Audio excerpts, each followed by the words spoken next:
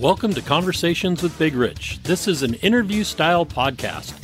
Those interviews are all involved in the off-road industry. Being involved, like all of my guests are, is a lifestyle, not just a job. I talk to competitive teams, racers, rock crawlers, business owners, employees, media, and private park owners, men and women who have found their way into this exciting and addictive lifestyle. We discuss their personal history, struggles, successes, and reboots. We dive into what drives them to stay active and off-road. We all hope to shed some light on how to find a path into this world we live and love and call off-road.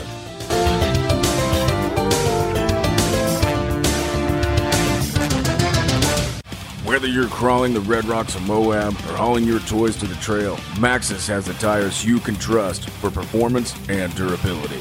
4 wheels or 2. Maxxis tires are the choice of champions because they know that whether for work or play, for fun or competition, Maxxis tires deliver. Choose Maxxis. Tread victoriously. On today's episode of Conversations with Big Rich, we have Rance McFarland. Rance is one of the most well-known characters you'll find up at Uncle Tom's Cabin over the last 10 to 20 years. He's retired, worked as a bridge builder in construction, but since retiring, he's been kind of the captain, super foreman, volunteer crew leader up at Uncle Tom's Cabin on the Georgetown Divide, and that's on the way into the Rubicon. And it's a place I first went sometime in the early 80s, and I've always enjoyed it up there, and Rance and I became friends quite a few years ago. So, Rance, I want to say thank you for coming on board and talking about your history and maybe some of the history of Uncle Tom's as well. Thank you.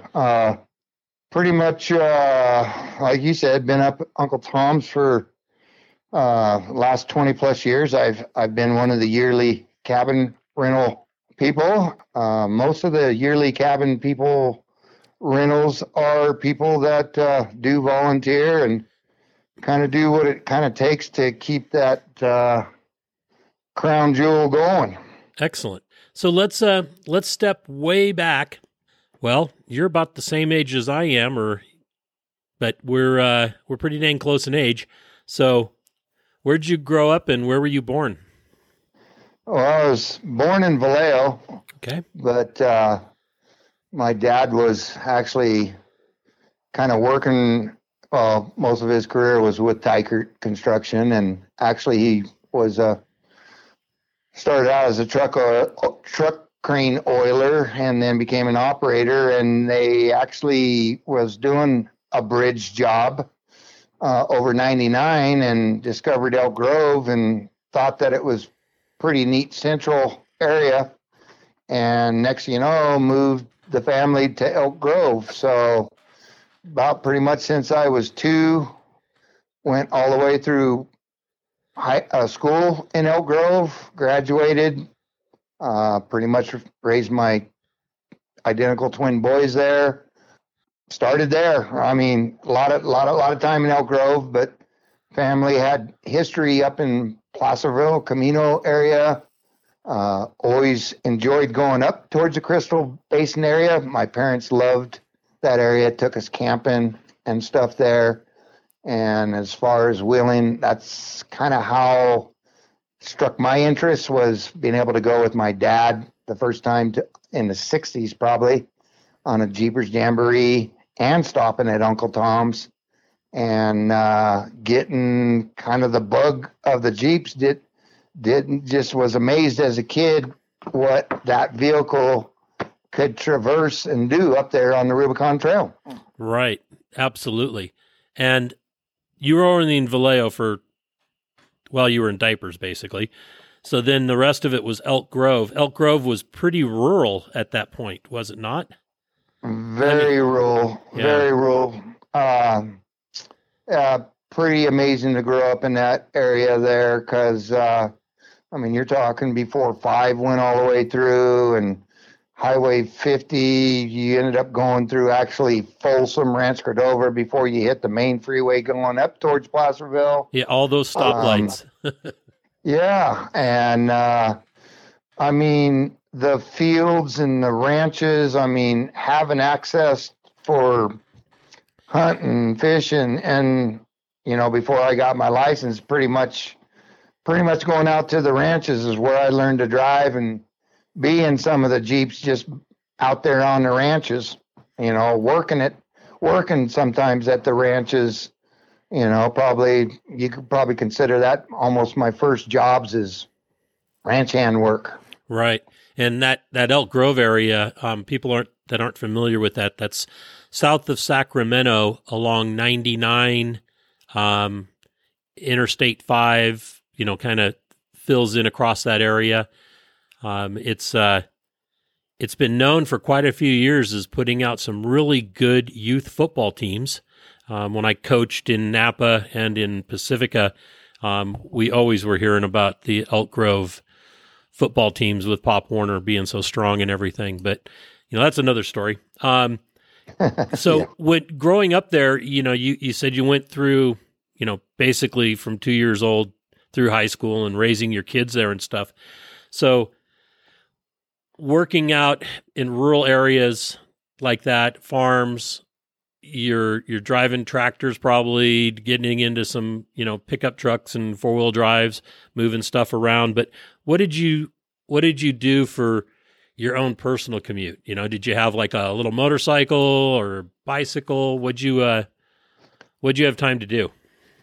Definitely, bicycles were a big thing to get out into the fields to build the tree forts. And Elk Grove had I don't know if it's still there or not, to tell you the truth, but we had the fish hatchery.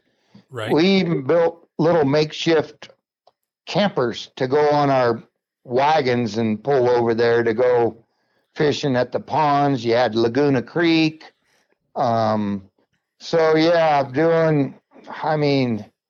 there was so much to do as a kid. I mean, you're my age. I mean, I was a generation where, before all the electronic type stuff there is, you just came in the house when the street lights came on there, Yeah, that was basically our call home. Yep.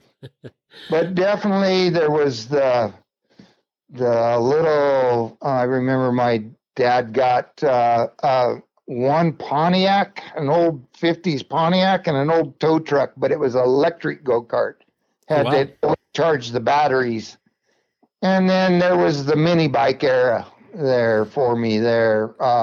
It seemed like all the kids were, if you had a newspaper route or some way of earning a few bucks, saved to go that route. Right. My dad did try to do something with each one of us boys. I had 2 brothers, 2 sisters. My one brother, my dad got him into quarter midgets, and I leaned towards the motocross. I did motocross for a while, started out with the old Hadaka bike, eventually ended up going to a 250 Mako, kind of the era of the Europeans. Motorcycles were dominating the American bikes there, but eventually got out of that. And then, as you said, my dad had some racing background, started out with hard tops, got into guys that he worked with that ran the super modifieds up to the sprint car era. I remember kind of high school days spending a lot of time at the old West Capitol Speedway. Okay. And then also, my dad's buddies kind of got him into Jeeping.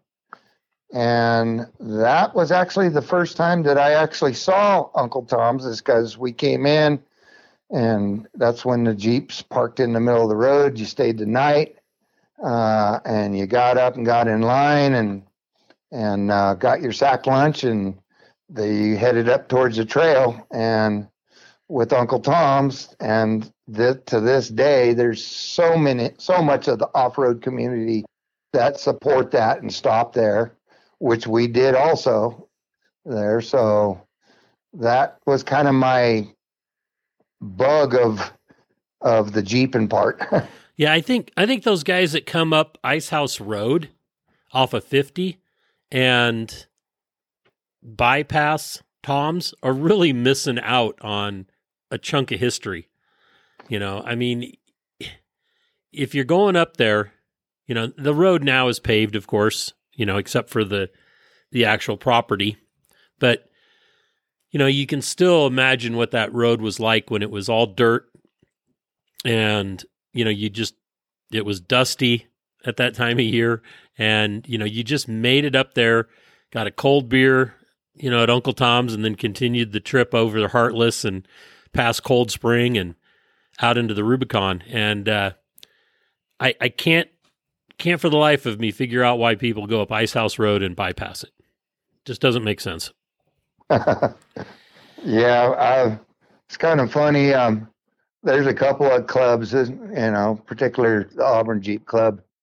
A bunch of those guys, they think that it's deja vu if you bypass Tom's on your way up. Right, I do. I mean, I don't care what time of day or night it is. You know, if the gate is open, you know, I'll drive in, or unless there's a sign or you know, up saying that that it's closed at the moment, you know, I'll always drive through. So, but what about in high school? Did you play any sports? Were you really academic? Were you just kind of did your own thing and hanging out in the countryside? I definitely enjoyed sports.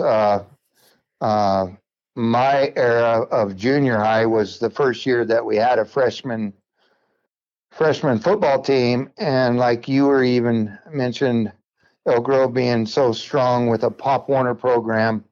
I did not play Pop Warner, so when I got even into freshman football, I mean, we had a lot of already talent from a lot of guys that had their years with Pop Warner, and that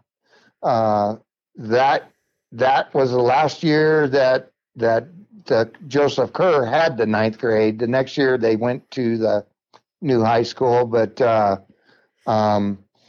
baseball in high school, did a little track. I did long jump, high jump, but school, you know, I was just your average guy right there.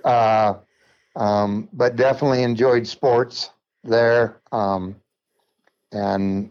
like I said, I mean, back then there was just so many things that you could do and go and drive to when I finally even got my license. I mean, all the rope swings and Cosumnes River and all that there. I mean, definitely things to do for someone growing up there and during that generation. Right. So, you know, the movie American Graffiti was based on the Modesto area back in the 60s. And I grew up, you know, in the 70s driving, and we cruised El Camino, you know, from like San Francisco, the border of San Francisco or San Francisco, all the way down to San Jose at times, and turn around and come back and forth, up and down. And, you know, but gas was, you know, 24 cents a gallon or something like that, not $7 or whatever we're paying now up here. But what about when you were first driving? Was the cruising scene still, was it happening in that area? Because Elk Grove's not that far out of Stockton or Sacramento. No. So I would imagine, you know, that valley area, there was a lot of hot rods. Definitely. Lodi was a big cruise. Yes. So all the guys that, you know, had the hot rods and the muscle cars. There's definitely, I grew up in the muscle car era.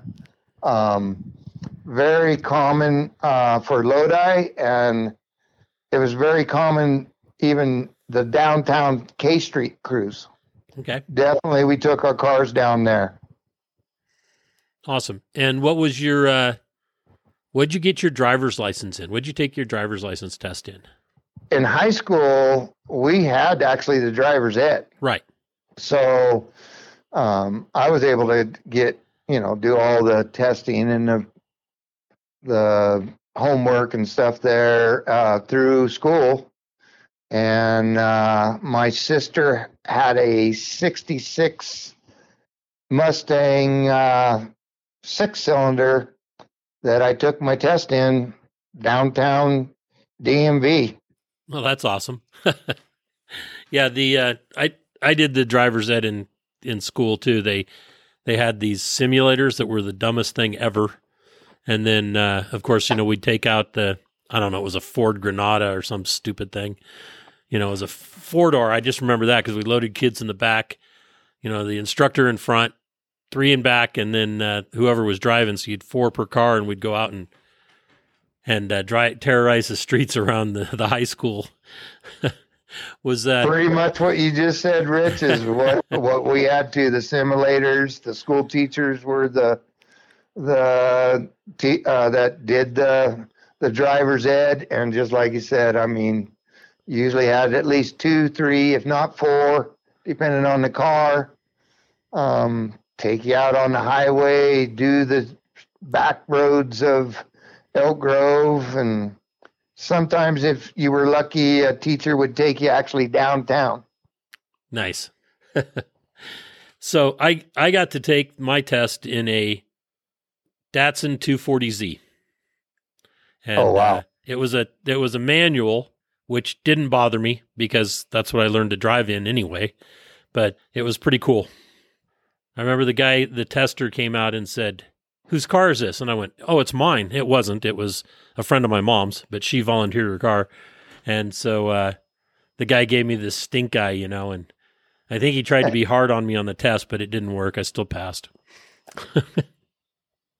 So, well, I had at DMV when I first did my driving test, I had a guy that I think I was pretty much screwed from the beginning there, because as soon as I told him that I was from Elk Grove, he said, "You kids, they keep you out in the country. You've never done any in-town driving and stuff there." And I could tell right off the get-go when he had me do some parallel parking, some downhill parking in downtown. When I came back, pretty much knew it that he failed me the first time. That sucks. There, but second time went by in a breeze. Yeah, we went up. What I did is my dad took me up like 2 weeks before I was supposed to take I made an appointment or whatever it was. Maybe it was the 2 weeks before when we'd made arrangements to do it, whatever. And we drove all around the DMV up in, where was it? It was up on almost San Francisco, South San Francisco, somewhere up in there.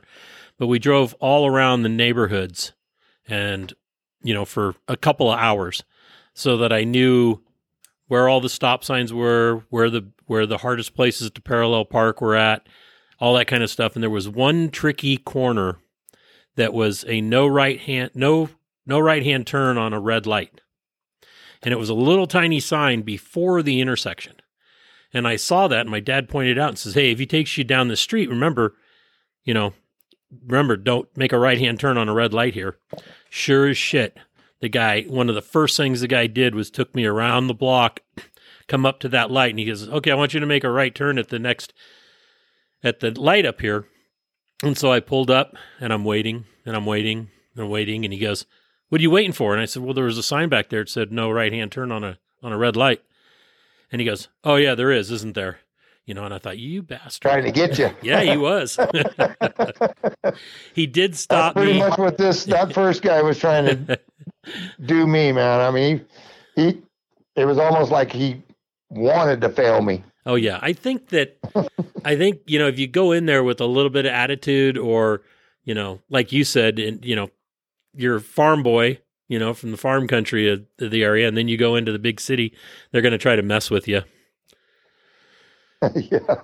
So then high school is, you said you have kids, You raised your kids down there. Did you, how soon out of high school did you get married? Not too long. I think I was married at 20. Okay. I actually bought my first house when I was 20 years old in Old Town Elk Grove. Wow. Congratulations. That's pretty damn good. Kind of just a deal that kind of fell in my lap. My dad called me because I was actually renting, and he asked me about a house being for sale on the same street. And I didn't see any signs, so I walked down and saw the address and saw that it was this neat little corner house, and there happened to be the owner actually working on a hot water heater, and asked him if this was a place for rent or for sale, and he said it sure is, and kind of did a tour, said that he was carrying his own papers, and I was just recently married. He goes, I know how hard it is for a young couple starting out these days. Asked me what I was paying for rent down the street. He knew the owner that was renting that house, and kind of just threw out a price, which was $27,500 for a house. Wow. And said, I tell you what, if you put this much down, I'll carry the papers. And at the time I was making, I think I was renting for $250 a month. And he goes, I'll tell you what, if you do it, I'll make your first year $200 and $250 after that. And it was kind of like a no-brainer, but at the time, I mean, I think he wanted like, I don't know, $3,500 down or something like that there. Well, that's at the time that I was making $7 an hour, and I just didn't have a bank account there. So went to my parents, went to friends, and muscled up the down payment and made it happen. Wow, that's pretty good. That's pretty awesome that the guy would carry the note like that for you. That's always a dream when something like that happens. Well, I mean, I was fortunate, and owning a house that young, I mean, it allowed me to, make the steps to keep on getting better and better house. Right. And the other thing is it really rent is one thing, but a house payment is a completely different frame of mind and mindset. If you're strapped and you're going, man, I just don't want to pay my rent. I can't pay my rent right now. You can put it off for a little bit. House payments, they don't let that shit slide typically. No. So, I think it really makes you grow up fast when you have a house payment like that. But good on you. That's awesome. So then you were working at that time, making $7 an hour. What kind of job were you doing? I was working for the garbage service there in town. Oh, okay. We there for a while, Oak Grove had its own dump, and right around the corner on Bond Road there was the yard where we had our garbage trucks and stuff there, where we met and fired them up each morning. And I started with the carrying cans on your back when I started, but eventually it went to a 2-can curbside, and then eventually Independent sold out to a company out of Lodi, and I was one of the first drivers because we had the contract for the city of Galt, and they turned the city of Galt to the automated truck. So out of that company, I was the first one to learn the fully automated trucks there. But I kind of didn't get along with some of the management down there and decided to go elsewhere. And what'd you do then? That's when I leaned towards getting into the labor's union and working construction. So you were a union worker. I am retired labor's union out of 185 out of Sacramento. Okay. Retired. Cool. Pulling their pension. Excellent. So you started with the laborers union, the old pick and shovel. I I had some guys from the union come out to a job construction site that we were doing, a HUD project, and there was like 4 of them. And I told them, hey, there's a Connex box around the back of the building. You guys go out and, grab some tools and come on back here. We got some work to do to prep for sod. And about 20 minutes later, nobody had shown back up yet. So I walked over there, and these guys were arguing. And they were arguing over who was going to take the broom. And I told them to take off their hats, because they all had the laborers union, logo on their hat. And I said, now look at your hat. What do you see? I said, do you see a broom on it? And they just looked at me, dumb stare. And I said, okay, grab a pick and a shovel. I get the broom. but I was in the union too. I worked in a split shop at the time doing landscaping. So from that, you got into, you said you started working in the bridge construction. Is that correct? Yeah. Doing underground, okay. You kind of have to get as much hours as you can to bank your health and welfare and all that stuff there. Come wintertime, depending on the winters, sometimes you'd have that wet winter where you're drawing your unemployment and waiting for it to dry up to go back to work. And it just so happened that there was Benco Bridges, which their yard was in Elk Grove. I saw their trucks, and they had a pretty good sized project from about Elk Grove down towards Galt, widening 99 and stuff there, and just happened to pull in a gas station where I recognized the truck, asked them if they were union, asked them if they used laborers, and I talked about that job, and they said, hey, we're running it right out of our yard. So I showed up there with my lunch, hard hat, vest one Friday, and just kind of perfect timing. They were about ready to do some approach slab pours out there on the freeway, and they were shy a couple of guys, and one of their foremen was on vacation, and the main guy that was running that job, the yard guy kind of told me, as he came in, and approached him and said, hey, looking for work. And guy asked me a few questions and asked me if I had any concrete experience, which I did from working on the Helms Creek Underground project. Was a little stint that I did too out of the union. And all said and that started bridge career. I didn't look back. Bunch of hardcore redneck guys, dedicated to what they did, and the camaraderie between the bridge hands there was just awesome, and something that I actually enjoyed doing. And running up and down California here, as you're going on multiple freeways, it's kind of neat to go by and say, hey man, I helped with that, so. Right. Yeah. That's pretty cool. So one of the things that I remember that kind of drove me nuts about the union was the hall, was that it was really hard. You weren't supposed to go out and approach anybody. You were supposed to sit and wait until you got called. Yes. That just drove me nuts. And I worked for a company, and they put me into the hall, into the union. There was 3 of us in the shop that they put into the union so that we could bid union jobs. Okay. And I don't know how legal that was or anything, but we had our steady job, so we didn't have to worry about it. But guys would come up and they would go, okay, well, how long do you need somebody? I want to say, I need somebody for like 5 days. Well, I don't want to do 5 days.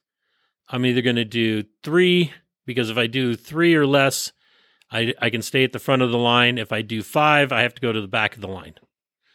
You're exactly right. That sucks. Some hall hands I dealt with it because once I was in the bridge industry and I saw that I liked it, superintendents and other foremen saw that I liked it, and I was approached by a couple other foremans and superintendents that said, "Hey, you want to step up your game, become a foreman, and instead of just being a hand." And with Teichert, when I was with Teichert, it was almost seniority over there. You had to kind of work your way up the ladder. With the bridges, it was like how hard you worked and how good a product you could produce, and if you could run a crew there. And so I wasn't even with them for a year, and I was made a foreman. And so next I'm trying to hand pick kind of hands there, because you want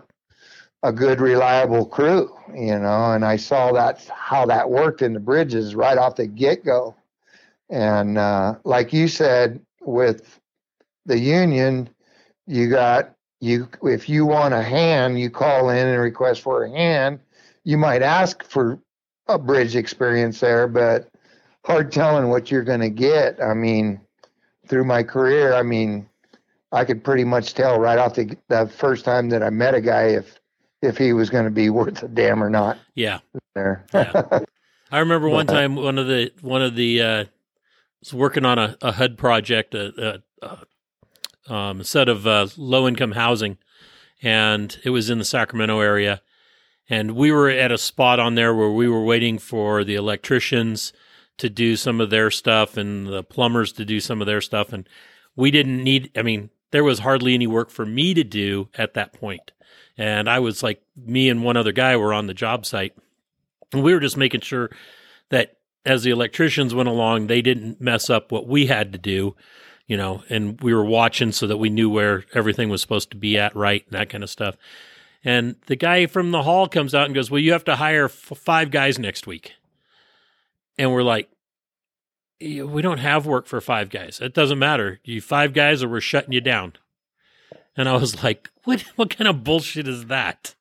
Did you ever come across any of that kind of stuff?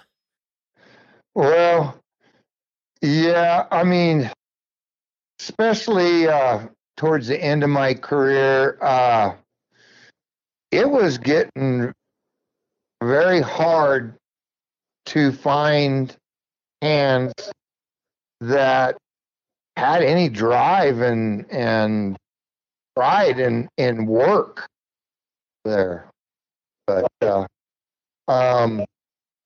as far as the union, Rich, I never went to one union meeting, never went to one Christmas party, one picnic, which they have multiple of. Right. I paid my dues. You got your retirement. Yeah. Knowing that, if I stick with this, at least I'm going to get a pension out of this. And like I say, in the bridges, I stayed busy. I don't think out of my last 26, 27 years with bridges, even during the wet stuff when we did have to shut down, I never once collected unemployment. I had enough, I would get enough days and stuff there to at least survive. That's awesome. That's awesome. I can always tell the guys that, like yourself or like me, that worked in it, we may have been union, but my situation was different. It didn't matter to me because I knew I wasn't staying there that long. I ended up becoming a contractor myself. But the guys that were hustlers that would go out, that worked like you did and went and looked for work or worked in a shop for a long time, they didn't rely on the hall and stand in line. And it's a big difference, but man, it's so prevalent at least in the laborers union out of Sacramento is what I noticed. But of course, again, that was in the mid 80s. Yeah. mid to late 80s. And I don't know what it's like now. So anybody out there that's in the laborers union or any union, I'm not bagging on you. Okay. It's just my experience, what I had come across before I became a contractor. Well, just between me and you, Rich, I mean, if you want to get a little political, unions have always been a Democrat backer. And all my voting career, right out of high school, I was more of a conservative Republican. And so I always had the union sending me pamphlets. Oh, this is who you need to vote for and this and that there. And there was one time where I was laid off during the winter and had to kind of go back to somewhat being a hand. I mean, they paid me like foreman scale, but they couldn't get me a company truck, and I had to go out of town. Well, with me not having actually a company, me not being a foreman, all of a sudden their BA showed up, kind of came up to me, asked me the hall, and I told him 185 Sacramento. And he tells me, "Oh, you got to change your books. You need to, you got to come down here to the Fresno hall and join up with them." And I was going, no, I'm not doing that. I go, I'm not, I'd heard horror stories about other guys that switched from, hall to hall and their hours being screwed up and stuff there, Right. So one thing about it though, Sacramento backed me up. All of a sudden I went to them and saying, "Hey man, they're wanting me to change my books," and kind of, here we go a little bit political. All of a sudden the guy from 185 called that guy and said, "Hey, I got one of my guys here saying that you're telling him that he needs to change books." And he goes, "Well, yeah, because, he's down here and he's going to be down here for a while." And he goes, "Well, he did tell you there that he's been a foreman most of his career here. He had to step down for just a bit. They are making him a foreman. So technically being a foreman, you can travel, blah, blah, blah." And the guy goes, "Well, no, I want him. He needs to change his book." And so this guy, while I'm there on the phone, he goes, "Well, okay. I'm just bringing some guys up out of your hall that are down here in Sacramento area. I guess I need to throw the BA out there and get all your guys there to change books down to me." And that was just like dead silence. And then next thing you know, he goes, "All right, we'll let this one slide." And I was going like, Jesus Christ, I mean, I had all my years already with 185. And like I was telling you before, that time that I did go down to Fresno and I was on the Helms Creek project, I was out of that hall. Well, when I switched to 185, that hall messed up. I got my end of the year deal for my pension points and all that there. Right. And it wasn't down. So I had to fight to get those back because that counts for your pension. Right. So. Yeah, you want to make sure that stuff is accurate. And, I believe you and I both still have a lot of friends that are union guys. It's because of, for one, a trade that they're good at, and that is union. Right. And two, I mean, I'm fortunate to retire with a pension, and I can't count how many guys that I know there that just bopped around and never got themselves set right there to where, they're barely living on Social Security there, Exactly. Yep. No, I think that in a lot of instances, the unions have a place. And back in the early days, pre-40s, absolutely, the unions were essential. Oh, they were pretty darn strong, man. Yeah, and they still are. A lot of Yeah. you get into the auto workers and the transportation, and then the laborers union. I mean, they're you're talking some pretty strong unions, but they're they do provide a service for those, especially those that really really work. Unfortunately, there's a lot of guys that are sitting in the halls that don't work. And almost don't want to. It just doesn't, I don't know. Doesn't make sense to me. I just saw a lot of guys just trying to make enough hours to get by. Yeah. It's like, I didn't, I did get a few guys where I was able to take underneath my wings, and they're still in it to this day. And yes, they will end their career with a union pension there, but, and in this day and age, I mean, with all this COVID crap and working at home and this and that there and stuff there, just talking to some of the old hands, I mean, I don't understand why some kids, I mean, that aren't school savvy, why they don't think about the trades. The trades are still there. It's still a good career. Yeah, we're always going to need electricians, always going to need plumbers, always going to need carpenters and metal workers.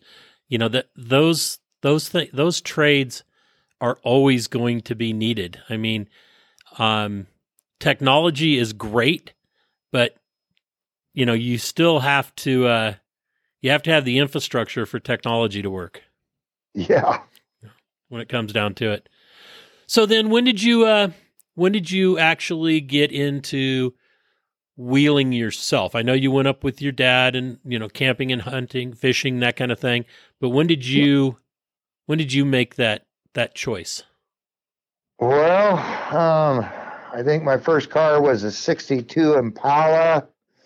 I ended up also having a 55 big window with the old original 265. Started kind of coming up this way because my parents always liking the Crystal Basin area and keep taking us camping. And actually, my dad knew that I was interested in eventually having a Jeep, and he called me and said, "Hey, my small tools guy out here in Woodland, it's got a 1969 CJ5 for sale." And so went out there, looked at it. The kid had it in neutral up on a hill, and it rolled away from him and kind of took the tailgate out and kind of buckled the back of the back fender wells there. But so, yeah, actually bought that and kind of tried to straighten it out. And definitely when I first got it all put back together, even though it was pretty much open, little Oddfire V6. I think it had the T98 4-speed in it, Model 20 transfer, the old open knuckle. But definitely called a buddy of mine, and I knew that he had a newer CJ, and I said, "Hey, I want to see what this thing does up on the trail." So that would have been pretty much in the early 80s. Okay. There. Next vehicle, turned right around and bought basically the same vehicle, but a little bit different setup in 1970. That one I pretty much kind of took some time, and eventually when Russ over at Specialized Jeep had his Jeep shop, and then Gary had Capital Jeepers. Right. Between those two, I was just picking their brains and trying to learn what needed to be, to make it a little bit easier on the trail. But I look back at them days with 31s and open and went through the trail all the way, You learned to drive. Yeah, I think learning from my dad, even going with him a couple times and his buddies, I mean, they drive them from, anywhere from Santa Rosa Woodland, Sacramento, go up to the trail, drive through the trail, and drive it home. I mean, so I think learning from my dad saying, "Hey, that Jeep's more capable. We're gonna take this line there." So, and then especially once I got my own and actually experiencing it and doing it yourself,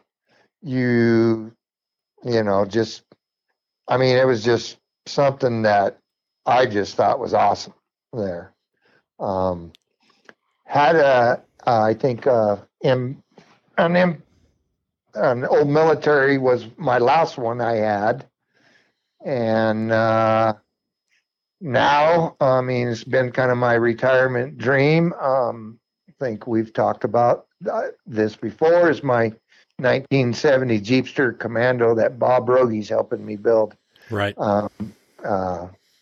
They're really looking forward to getting back in it there, and maybe even going to some of these places that I've heard about and known my buddy's been there and stuff there. But yeah, and especially like when I first got my Jeeps, I mean, that's how I kind of really got my cabin, was going up there on a Friday and spinning right next to the bar to where we could just roll out of the bar when Doug would finally kick us out, and get in our Jeeps and head to the trail and spend a couple of nights up there. Right. Tom's is pretty iconic that way. Anybody that went up there, especially in the 80s, and started wheeling out of that place, still understands how special it was, and still is. We all miss Doug. It's too bad that he's passed on, but his son is now running Tom's. Is that correct? Bill and Denise. Okay. And awesome people. I used to struggle with old Doug there on certain things, on keeping things stocked and trying to, even back then before I even got really super involved, like I said, most cabin people were involved in some sense, but always trying to make them have maybe more events or more music or more product, or, and Doug was just content with the way Uncle Tom's ran at the time. But Bill and Denise definitely are loving it as much as the family has always loved it. Without it changing too much. I mean, now we got a card reader up there since we got satellite phone. Bill upgraded the router to where we have card up there now. Wow, that's awesome. So, I mean, it used to be cash only. A lot of people don't carry a lot of cash with them there. So one thing that I have always done, and a lot of our other people have done there, when it was cash, if someone came up and came in there for the first time, heard about it, and said, "Wow, I don't have cash there," and we, I just always said, "Hey, what kind of beer do you drink, or what kind of soda? Here, on me, enjoy a couple of beverages, enjoy the property, come back and see us again." Well, I tell you what, mostly all those people always come back, always remember, bring more friends, pay their bill, and stay and enjoy with some family or with some people that they brought up, because they just saw the uniqueness of that place there. Right. And it's just so relaxing and just laid back. I mean, it's just, I remember the first time that I went there to work. Doug was needing to get the fire truck running, and I went up there with a friend of mine, Jim, and it was during Clamper's initiation. And oh boy, it was like probably not the time to go up there. But it was not as relaxing and it was not as calming, but it was still a hell of a good time. Pretty crazy. Well, like I've always told people, I mean, Uncle Tom's is pretty much mild to wild. Yep. I mean, you never know what you're going to see up there. Exactly. So let's talk a little history on Tom's. So give us your what you know about the history of Uncle Tom's. Well, definitely started by a gentleman named Tom Markham in 1864. Basically, he homesteaded the 40 acres.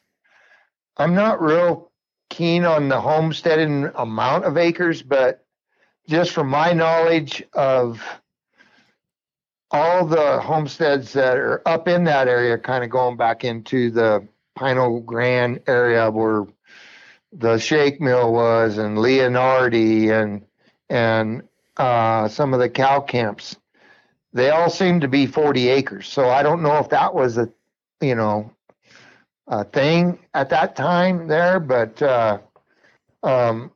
as far as I know, I mean, Tom definitely, I mean, with the gold rush and this and that there, seeing that the Rubicon Trail started being used as a traveled way, he started seeing means of, instead of just being a trapper, he saw means of the travel way there. So started getting a few more things there, but and then, like, as you've kind of seen, I mean, there was you had the Rubicon Springs Hotel. They were advertising, come drink the spring water, it'll heal you and stuff there. And Uncle Tom's, basically, I mean, it kind of changed a few times. I mean, a lot of people called it a resort at one time. Some of the proprietors there, I mean, Schultz, he ran it for a while. Scolari was another person. I believe that some of the people that ran the Wentworth Hotel, I think they came over and ran it for one of those owners for a while. Basically, I mean, I've learned more of when basically the lawyers got it in 1922. So this year is 100 years since it's been in the family. Okay. Even reading some of, the article that you did in Four Low on Tom's there, I had not realized that it had burned down twice. I mean, as my knowledge is when the lawyers bought it, it was the 2-story.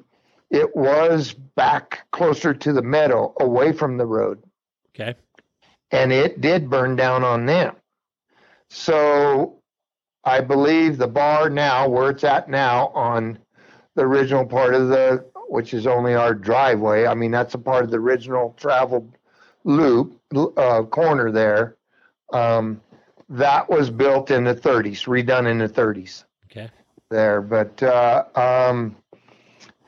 it's really neat. I mean, when I first started going up there with Doug and having a cabin, especially like when the old timers came in and would sit out with a beer on the front porch. I mean, listening to the different cabin people, the different eras of the traveled way there is just always intrigued me, and it's always interested me there.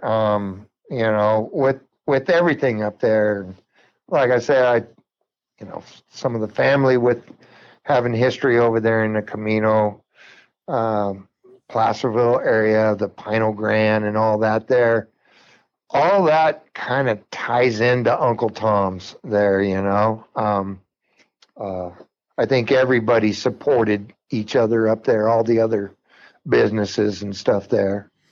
Right. And let's talk a little bit about what Tom's is nowadays. It's a kind of a destination for, well, especially on like Memorial Weekend and Labor Day weekend, 4th of July, that kind of stuff. But you have a lot of weddings up there and reunions and things like that. What other kind of activities, happen? Well, it wasn't, COVID kind of messed us up, as far as our events. With Bill and Denise, I think they want more events there, more music, more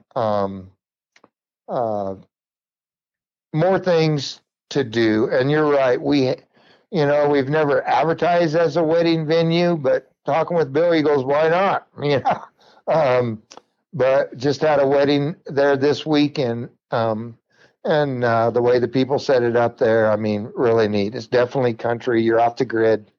But so one thing that, I've been kind of wanting to do, as far as off-road related, it was even have kind of a trail kind of fun type deal event there to just raise some money to throw to like Vicky for the work that needs to be done there to keep that trail open. And like I say, Tom's is supported so much, a good support of so much of the off-road community.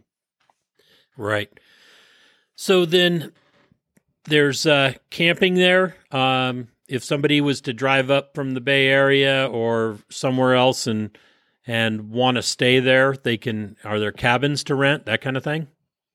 Yeah. So right now there's 14 total cabins.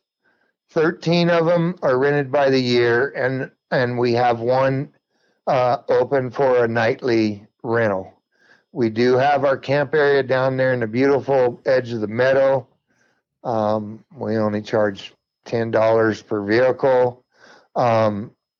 With you asking like what's coming up, Bill and I've talked about actually building a couple of more kind of glamping style sections there. Like the old, kind of like what you see up at the old Berkeley camp up by Echo, do like kind of a platform, half wood wall, nice big canvas where someone, and with a cot. So like if we do, which we do, have just spur of the moment people roll in, they got a place to crash. Yep.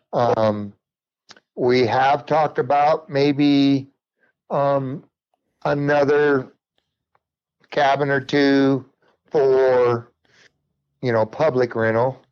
One thing that's on the books is we're thinking about getting a timber frame back behind the old barn, which is the oldest building on the property. We're wanting to make that kind of like almost half stage and half of it as a area to kind of put it, like you say, the old fire truck, and we got a dozer up there and multiple other old rigs there that unfortunately sits out during the winter and just collects snow and stuff there. So down in the campground, that's one thing that is happening this summer is at least get a community spigot water down there. We've never had water down there, so we want to get water down there with one of the automatic shutoffs so the kids just don't leave it, because we are on a well. Yes. It is a holding tank and everything's gravity fed. So definitely some neat improvements to make the visiting experience a little bit more better, so to speak.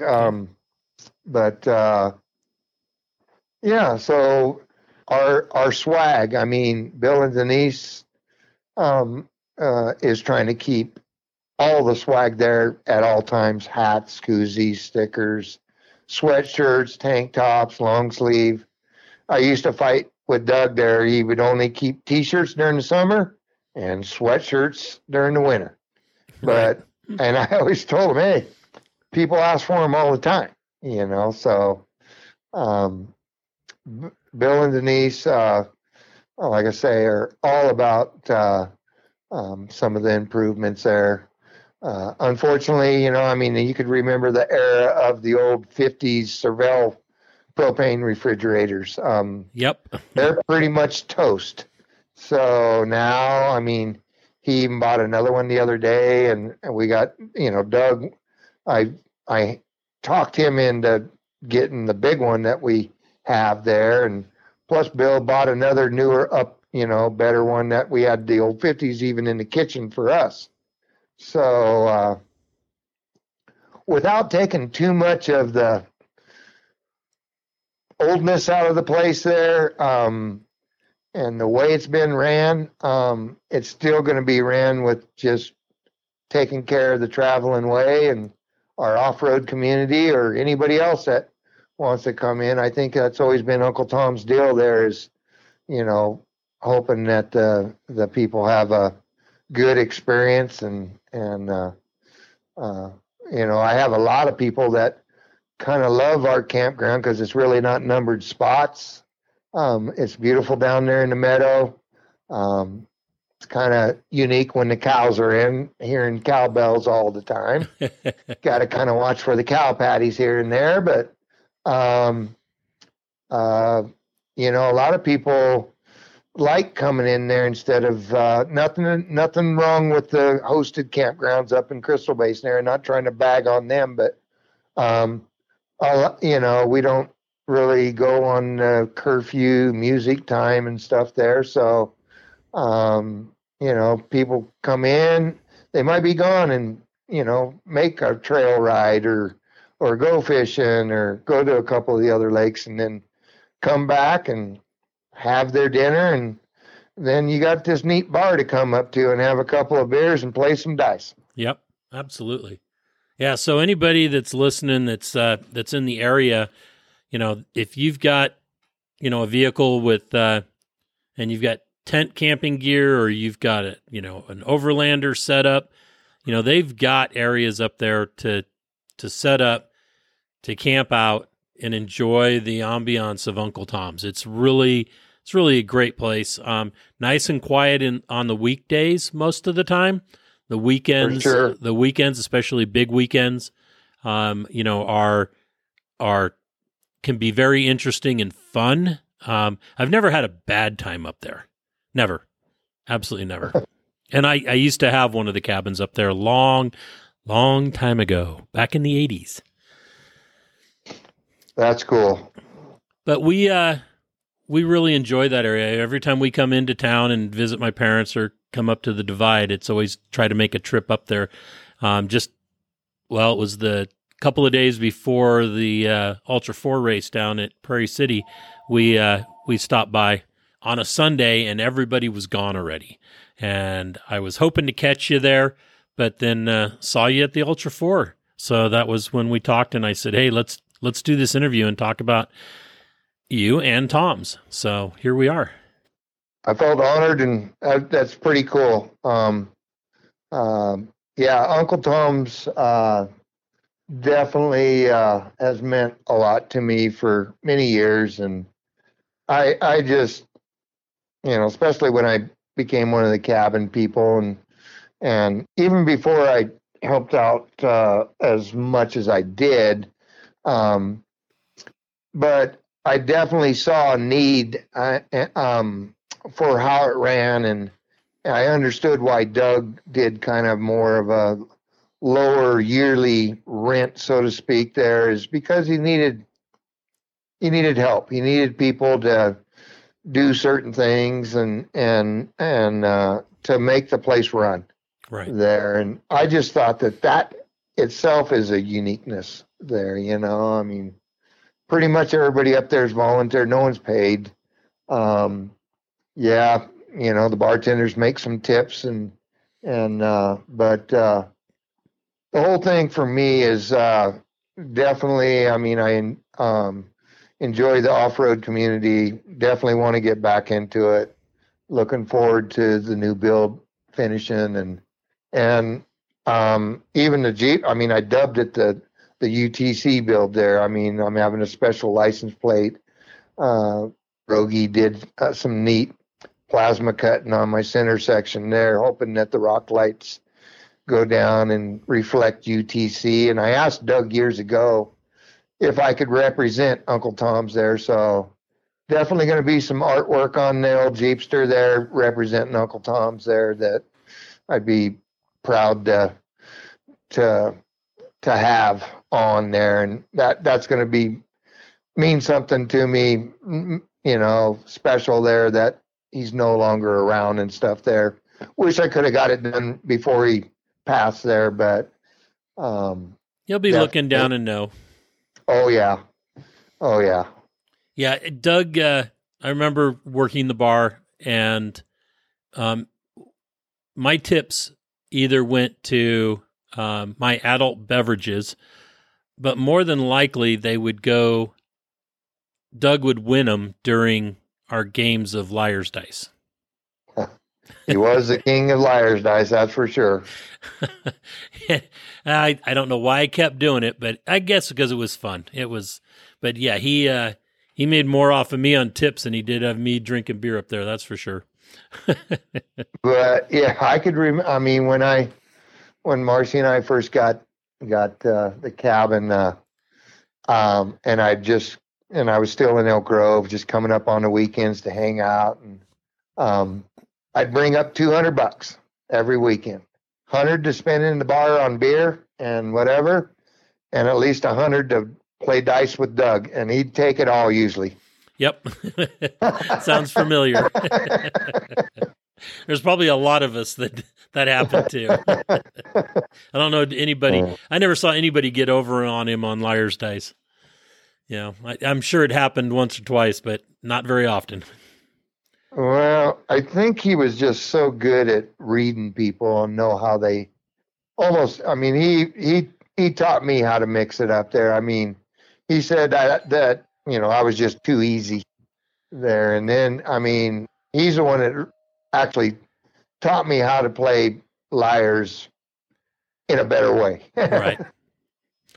Yeah. That's, he did me too, because I had no clue how to play it to begin with. And that was probably a mistake, because he wasn't going to show me everything. Yeah. Anyway, so, hey, Rance, I want to say thank you so much for coming on board and spending some time with us and talking about your life and Uncle Tom's. And I just want to say, anybody that's listening to this, if you're going up on Jeepers Jamboree, if you're going up to the Rubicon for any reason, make sure you come up through Georgetown, or even if you're going Ice House, make the trip over Heartless, come down to Uncle Tom's, have a cold beer, enjoy the atmosphere, and enjoy some history. Thanks, Rich. I really appreciate it. All right, Rance, you take care. And before I leave and we get back up on the road, I'll see you at Tom's, maybe this weekend. You're going to be up there this weekend, aren't you? I am. It is my weekend to work. My wife will definitely be helping me because we got Island of Black and White and a food truck coming up. So it's definitely going to be busy. Okay. Well, we're going to swing by and probably say hello. So, all right, man. All right. We'll talk to you later. Again, Thanks, Rance. Okay. All right. Bye-bye. Bye. Thank you for listening to Conversations with Big Rich. Please let your friends know about this podcast. Let us know what you think of Conversations with Big Rich. Please forward ideas to me, contacts of those that I should attempt to interview. Leave a rating on any of the services you found us on. We look forward to your comments and ideas. Enjoying life is a must. Follow your dreams and grab all the gusto you can.